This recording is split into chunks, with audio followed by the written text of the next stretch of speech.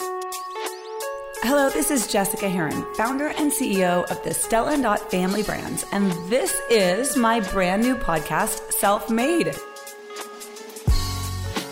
Hi, and welcome to this episode of the Self-Made podcast. We have an incredible guest, and we're going to talk about something super taboo. Are you intrigued? Are you a little bit nervous? Well, what do you think we're going to talk about? I'm talking about women, money, and power with the Sallie Krawcheck. And yes, all caps on the V, because I am so impressed with what this woman stands for in her mission to help women invest more so that they have more security and choice in their lives. That's why I like to call her, not because I'm in the business of self-flattery, though this definitely feels like it, my sister from another mister. I mean by that I just believe what she believes in the fact that we've got to close the gap between investing between women and men. And there is one. And I love that this expert, and she truly is an expert, has dedicated her purpose to doing just that as the CEO and co-founder of Ellevest. And she's someone who brings a lot of expertise. She's super legit. She is someone who's been on the cover of Fortune magazine. She's been named one of the 100 most creative people by Fast Company, and on and on and on. Honestly, with the accolades, she has been the CEO of Merrill Lynch. She's been the CFO of other big financial institutions. And she's someone who has got this shared purpose that I do in believing that if you feel in control of your finances, you are in control of your life. I will tell you why I was so excited to have Sallie come and talk to you. She's also coming to our big empowerment conference that we put on for the Stella & Dot and Keep Collective brands. Because really our business is a platform for financial independence. And when I look back, I do not need a psychoanalyst to tell me this. I think about the way I grew up and why that made me so purposeful in wanting to create my own financial freedom and help other women do the same. I had a mom who didn't graduate from high school. She got pregnant as a teen. She was really unhappy and she let everybody around her know it. And it was very clear that she would have not been there, even for the time that she was there, if she felt like she had different financial options. And I just grew up and every day thought, that's not happening to me. Nuh-uh. I'm going to get a job. And the second I can work and get a little bit of money, I'm going to save that money. And then when I can take that money and I can invest it, I'm going to do that. And I'm going to invest in a few really powerful things. I'm going to invest in my education so I can get a better job and earn more money for more security. I'm going to invest that money into my business so that I can get a return on investment. I'm not going to go into debt unless it's for education, business, my core home. And I want to be purposeful with my money so that I can be in control. I didn't want to be beholden to somebody else to approve my purchases, to be in a job if I wasn't being respected. It's the sort of money like, I don't want FMU money, but I do if it's like someone's putting their hand on my knee in at work. Yeah, I sure do want that kind of money. And if someone is telling me, things I don't believe in, I want to be able to be free enough financially to go my own way. And I want that for you, which is why I want you to listen to these very practical take action tips that she's going to give you to level up your resources, where you're going to get out of debt. If you have it, you are going to figure out how to bring more money in so that you have money to invest. And then that's the last one. You're going to invest. And even if you can't do the ideal, you're going to do a little so that you can get to where you want to be. So I love her for being on here. I'm so grateful. And I want you to rock it financially and fierce. Welcome to Sallie Krawcheck.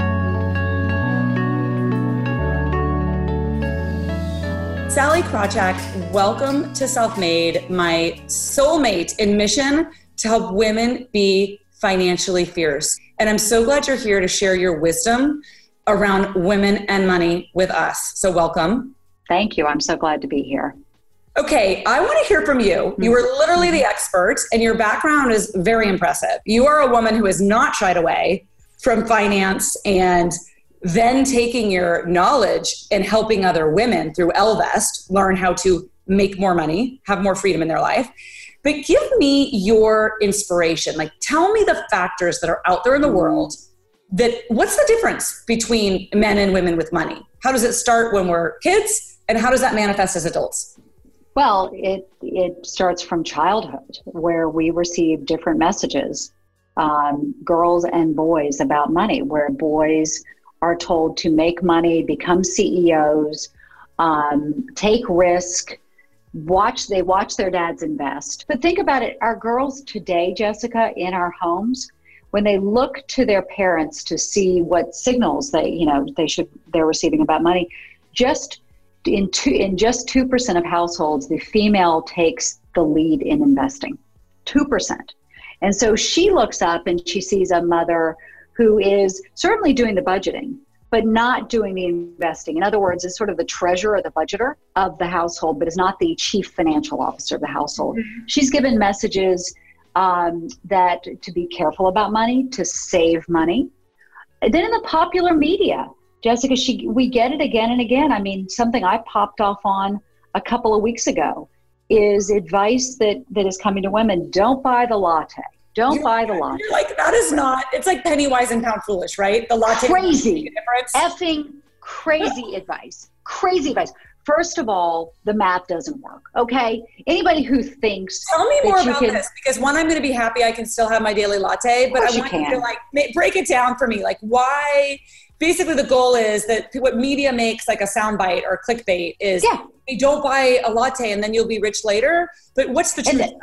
Only if it can happen, Jessica. It can happen if you don't buy the latte for 40 plus years, and you invest the money in the markets, and you get a return that is more than 5 times better what the average investor has done in the equity markets, so in the place where all the return was over the past 20 years.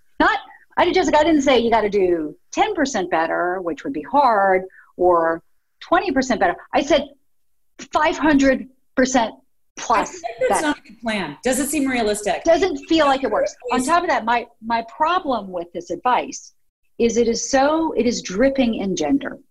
Nobody is saying, don't buy the 6-pack. Don't buy the ribeye steak. Don't get, the martini. It's the latte, which is, I like to say, is sort of covered in this creamy goodness. And again, it gets back to that scarcity, that guilt, money as guilt. I just put this out there too. Like, we can be a lady and a legend. Like, feminine is not the opposite of fierce. You can be unapologetically female and really smart, make money and work hard. And I think this message though, and I think what you are so educated about and can help other women really activate on, and I believe this is true in business. Like, look, you can't cost cut your way to riches. Like, you gotta actually have more income. You have to have more revenue. Like, if you're going to grow a business, it's because you have more customers and therefore you have more revenue. And then you leverage your expenses, right? So if you're in a day-to-day situation, it's really about, how do I get a return on investment? How do I then get cash to invest and have multiple sources of income, rather than thinking I should eliminate small budget items? Is that the rules for multiplying money? Tell me more about how do women make more money, and really men, because they should be the same rules, right? Well, that's right. And look, you've hit on, in the great work you're doing, is there is earning more money. For so many women in corporate America, I tell them, look, you show up on a Tuesday, and, if the average is that women are making 80 cents to the man's dollar, maybe, you might be really fantastically better than the average, but not everybody is. And so on average, you're underpaid by 20 cents on that dollar. And so there's the get that raise and, be excellent at work and get the promotion. And those things are very important. What I'm focused on, Jessica, is another means for having more money over the course of your life, which is investing. Women today keep the vast majority of the money they have in cash, which feels safe. It feels good. The challenge is with 100% safety, there is no return. And men have invested more historically than women have. And the difference between the two, putting even aside the pay gap that would give you more money to invest, the difference between the two has cost the women who are listening hundreds of thousands for some of them, for some millions of dollars over the course of their lives. We have blamed women for this. Women are so risk averse, and women aren't good at math, and women aren't good investors. The three things I just said, Jessica, none of them are true. None of them are true, but I think you're making me even say, gosh, in our business where we help people earn incremental income, we often say, what do you want to do with that money? You could use it on a vacation. You could remodel a bathroom. I should be saying you could invest it and grow wealth. Well, and here's what you should think about, right? Think about your grandmother. My grandmother's name was Esther. Future me, I've named her Esther. Remember we talked earlier. Mine is Stella, obviously. There we go. Obviously. But Jessica, on average, she's going to be on her own in the last years of her life. And you need to take care of her. So what we talk about is there's only one person who's going to take care of her, and it's you. And you wouldn't let your grandmother, not have the badass retirement she wanted to have. And so think about yourself in that way. And so wants to be a burden on their kids or like nobody. Let's hope that the kids don't have to take care of you financially, right? Most people are trying to let it go the other way. So what the tactical way to approach this is, of your take-home pay, you want to work towards putting 20% of it away for Esther. Now, that's way too much right now. I totally got it. Then put aside 1%. Then put aside 2%. That is when so the kids, Sally, what you just said, because I think sometimes when people read this advice and they think I can't afford 20%, so they go to zero. And that's right. That's right. Because you can't do everything doesn't mean you should do nothing. $1 invested today is worth so much more than $1 invested in a decade. And so get started and work it up over time. And then when the kids are gone to college, then you up it. When you sell the home and go into a smaller home, then you up it. But what you want to do is start at the 1%, move it to 2%. Everybody, move it to 3%, et cetera. So that you're beginning to make a habit of it. And here's the really important. I get back to the don't buy the latte. It's like, okay, maybe today it's about latte, but it can't stay that way. You got to go from latte to keep moving it up to the percentage of your income that you're turning towards investment in order to build a strong, secure retirement. And let me put it this way, put in place, spend how you want to.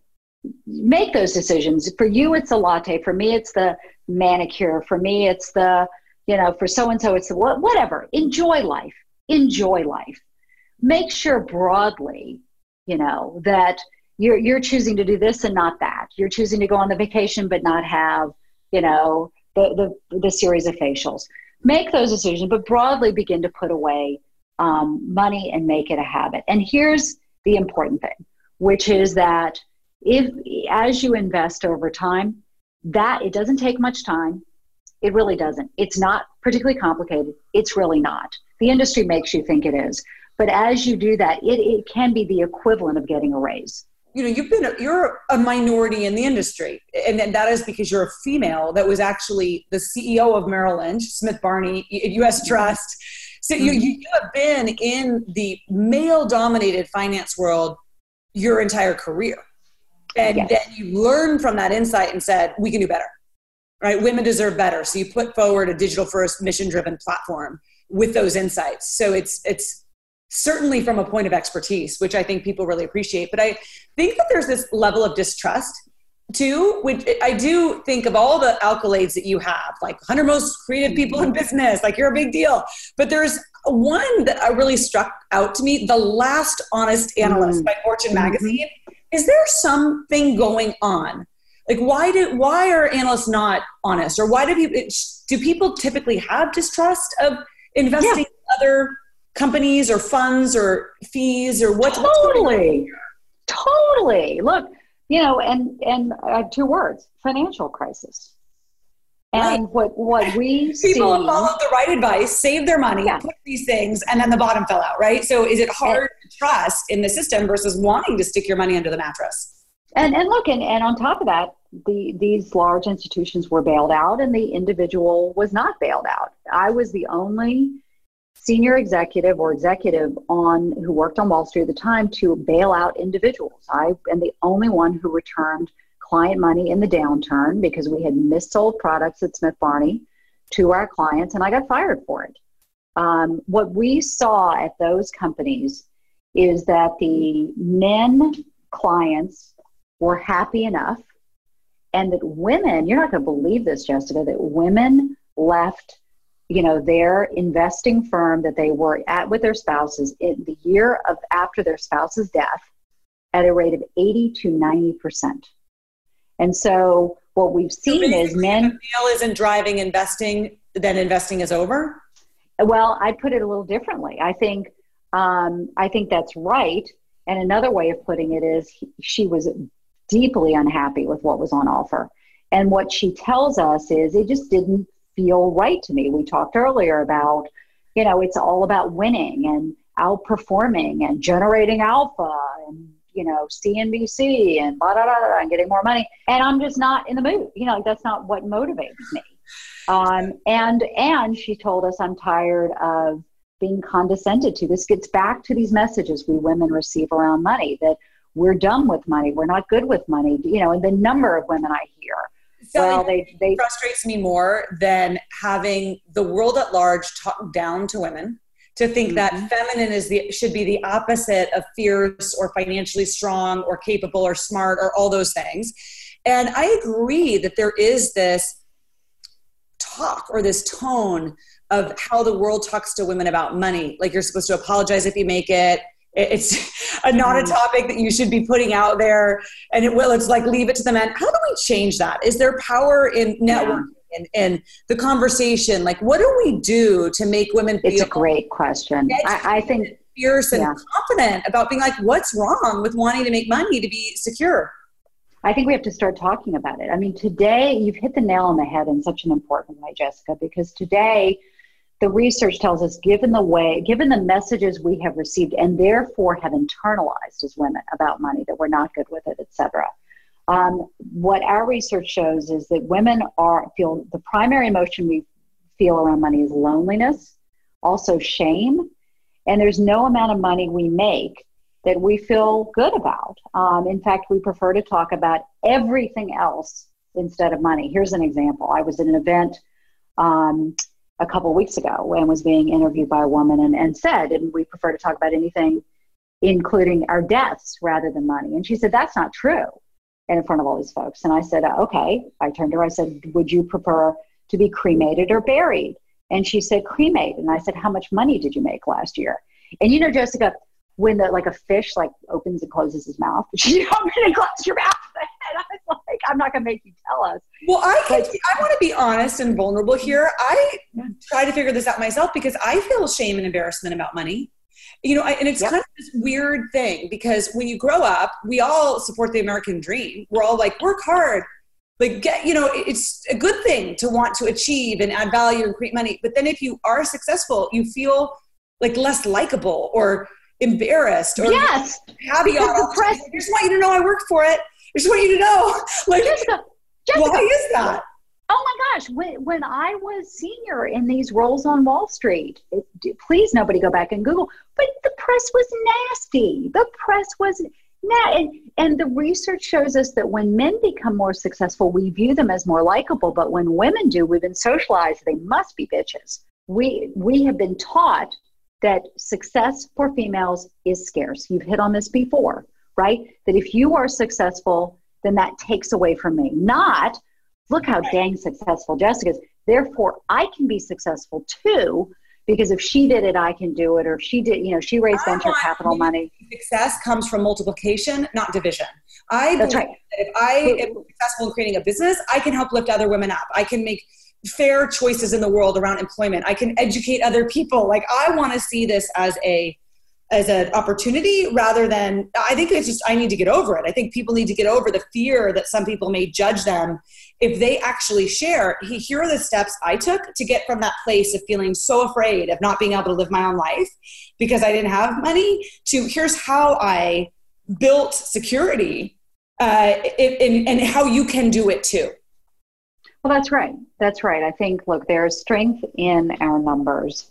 And, there's pattern recognition that if more of us are successful, then, if you're raising venture capitalists will see it, but bankers will see it, right? People hiring will see it. But we have internalized the status quo. So I can tell you, when I was in corporate America, there's this term, the queen bee. the woman who kicks the ladder out from beneath her when she's successful. And while we demonize her, she's actually just an economic creature, because there really was only one seat at the table for a woman. If she wanted to keep it, then she's just smart. And so we perpetuate these stereotypes of women as catty and backstabbing. And it's only because, we've internalized what society is. So look, money. I'm so committed to this. Like I just went through these experiences too. Even when I was launching Find Your Extraordinary, I got advice from these media consultants, and they told me that when I go on the news, if I want to be taken seriously, I shouldn't dress so feminine.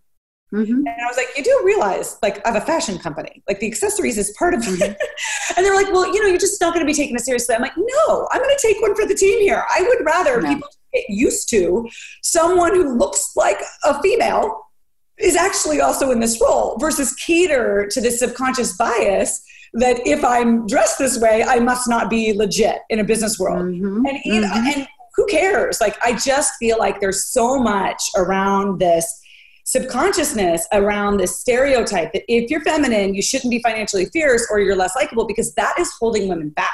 It's holding women back from investing. It's holding them back from being secure. It's keeping them in places, as you said, you thought you were married until you weren't going to be, right? But luckily you were someone who could make that choice because you were not trapped there because of feeling like you wouldn't be able to pay the rent the next day. Well, now you're singing my song, right? So let's be totally honest. At the beginning, you talked about, money isn't everything. I agree, money's not everything, but money is something. And in a capitalist society, let's be clear, money is power. Money is power. Power and so what? Not a bad thing, right? Freedom of choice. If you can have power over your own life and you can choose where you live, who you live with, that is powerful in a very, very positive way. Absolutely. And we will not be fully equal with men until we are financially equal with them. I mean, I know that's a very stark statement to make, but you tell me of a single woman on the planet who would have stayed in that room with Charlie Rose, walking around with a half-open bathrobe if she'd had as much money as he did, right? Gail would have been like, Charlie, close your bathrobe. But if you're a woman and you need to keep that job, you got to stay in that room. So money is get your hand off my leg money. That's why, Jessica, for me, investing is so important, because it is a passive means of making money. It has historically been such a high return way to get that money, to get that hundreds of thousands of dollars, depending on how much you invest over the course of one's life. Okay, you have some wisdom about women and money, but you've said some really powerful things and that help people in business and in life. And you've talked a lot about the power of networking. Give me your best advice on that. Play in traffic. Just get out there and do the damn thing. Go out to lunch, go to a cocktail party. Put yourself in the path of opportunity by surrounding yourself by That's right. Be out there. So we as women did so well at school. And at school, we are done when we turn in the paper and we get the A. At work, things only start when you turn in the paper. And if you have a business and obviously your customers don't know about it, you don't have a business. If you're in corporate America and nobody knows about the great work you did, then in some, maybe you've got the world's best HR person, maybe you got the world's best boss, but mostly it doesn't, you are sub-optimizing. It doesn't matter as much. And so I had an incident a few years ago where a buddy of mine was, putting together, going to buy a company, put together folks, they were going to buy the company, they were going to take over the company, and there was a division of the company which did exactly what I do. And he just didn't even, he's like my friend. And I saw him on the street one day and he's like, oh my gosh, I don't know why I didn't call you for this. Like, you would have been perfect. And I thought, that's it. I hadn't talked to the guy in a year, which, seemed like yesterday to me, frankly. But because I wasn't. That is great advice. So networking is, that term too can sound a little like you got to be out there being like, hey, ho. I know. It's really not that. It's basically, you've got to put yourself in the path of opportunity and then you've got to stay top of mind. That's right. And so it doesn't always, we always think about, networking, do you have to play golf? Do you have to schmooze? Do you have to, sure. So unappealing. However, I don't want to go stand around a cocktail party where everyone is talking about sports that I'm not interested in. But what it can be, Jessica, is, next week I'll probably, Jessica and I were talking on that podcast and, we really brought up this. So let me just send Jessica this piece of research, which I think would be up her alley. Or it'll be that you and I will talk after we finish taping, and you'll say, Sally, I'm looking for, a board position or an advisory board, or hire somebody, or blah, blah, blah. And so, 3 weeks from now, I'll say, I know you were looking for a summer intern. Here's a friend of my daughter's who blah, blah, blah, blah, blah. It's just a little thing. And by the way, sometimes, Jessica, for me, I'll just think about somebody. I'll just email, hi, thinking of you. How are you? Right? So I think of it as doing favors for people. By the way, let's be perfectly clear, most of which will never have any return for me. But sometimes something pays off, right? And then I can call you and be like, hey, remember that time I did the podcast for you? Would you do blah, blah, blah? Mm-hmm. Well, okay. So I want to ask you another one. I want to talk to you all day long because I feel like you have so much wisdom to share and you're so inspiring. And I have heard you quoted saying this. People have asked you, has being a woman helped or hindered your career? And the answer is yes. That I would say the same thing. It's so clever, right? Because there's pros and cons in any situation, but you've learned to see the pro. What's been the pro of being a woman? The pro is having been in, there've been two biggies. One was when I was in the industry of Wall Street. You couldn't forget me, so if my work was good, then it's that woman with the blondish hair with the funny last name. Couldn't forget me. Whereas if it was a guy, who was one of my competitors, because, it's one of the 20 guys. He's got brown hair. He wears glasses, right?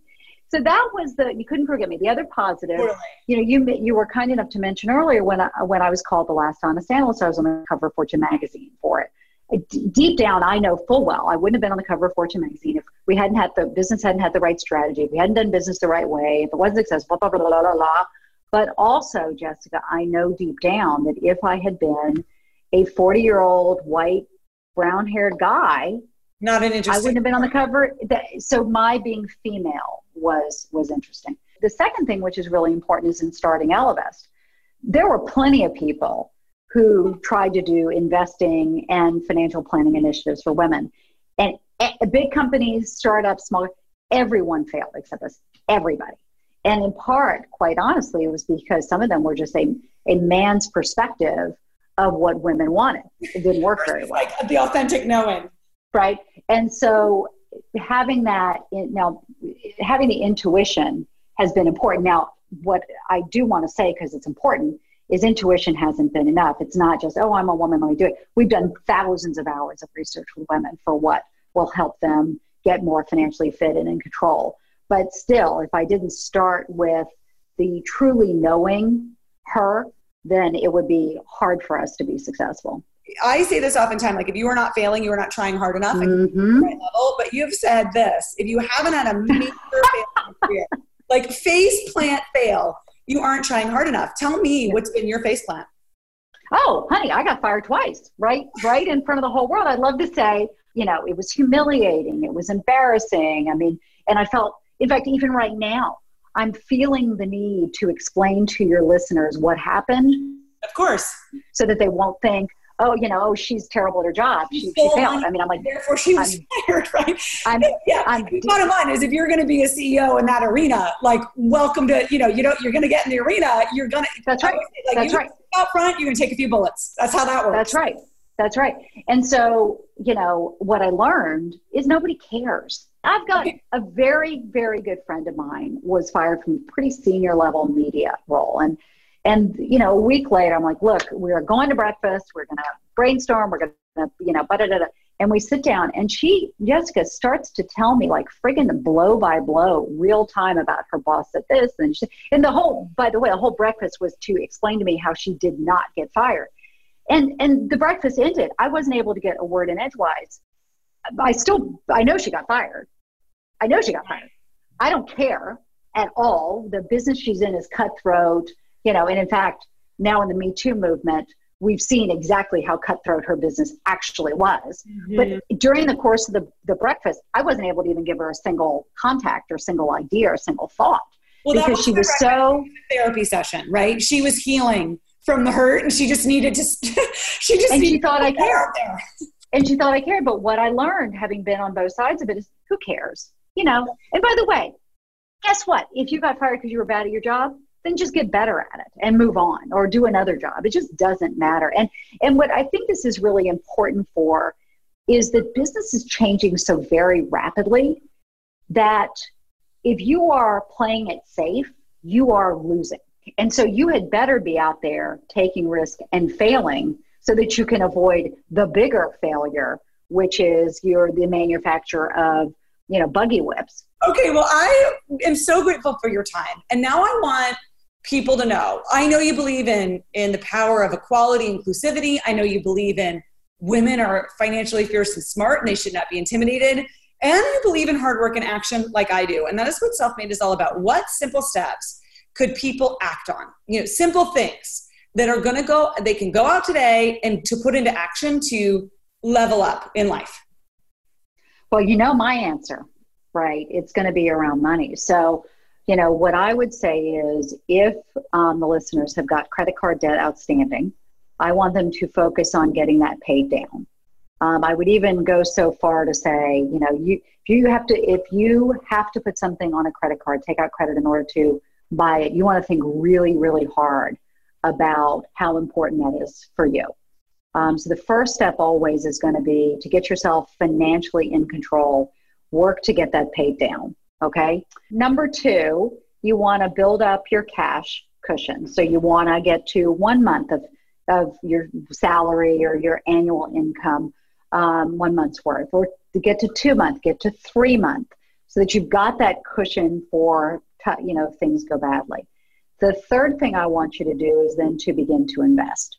And you might want to first put into an individual retirement account, you know, a SEP account. 401k or IRA where it's tax beneficial too. Or tax benefit. So those can get over the same period of time, because of the tax benefit, you can get a better return. So now I do recognize that for some people, like, wait a minute, retirement is way off. I want to invest for something that's sooner. And so we make those trade-offs. But if if there are no constraints to it, you want to first invest in an individual retirement account, a 401k, if you have that, for the tax benefits. And then you want to start, you know, again, as we talked about earlier, you want to work up to 20% of your take-home pay being put aside and invested for Esther, Grandma, you. But start with just 1%, start with 2%. So the order is pay down the high interest rate debt, build a cushion, and then invest.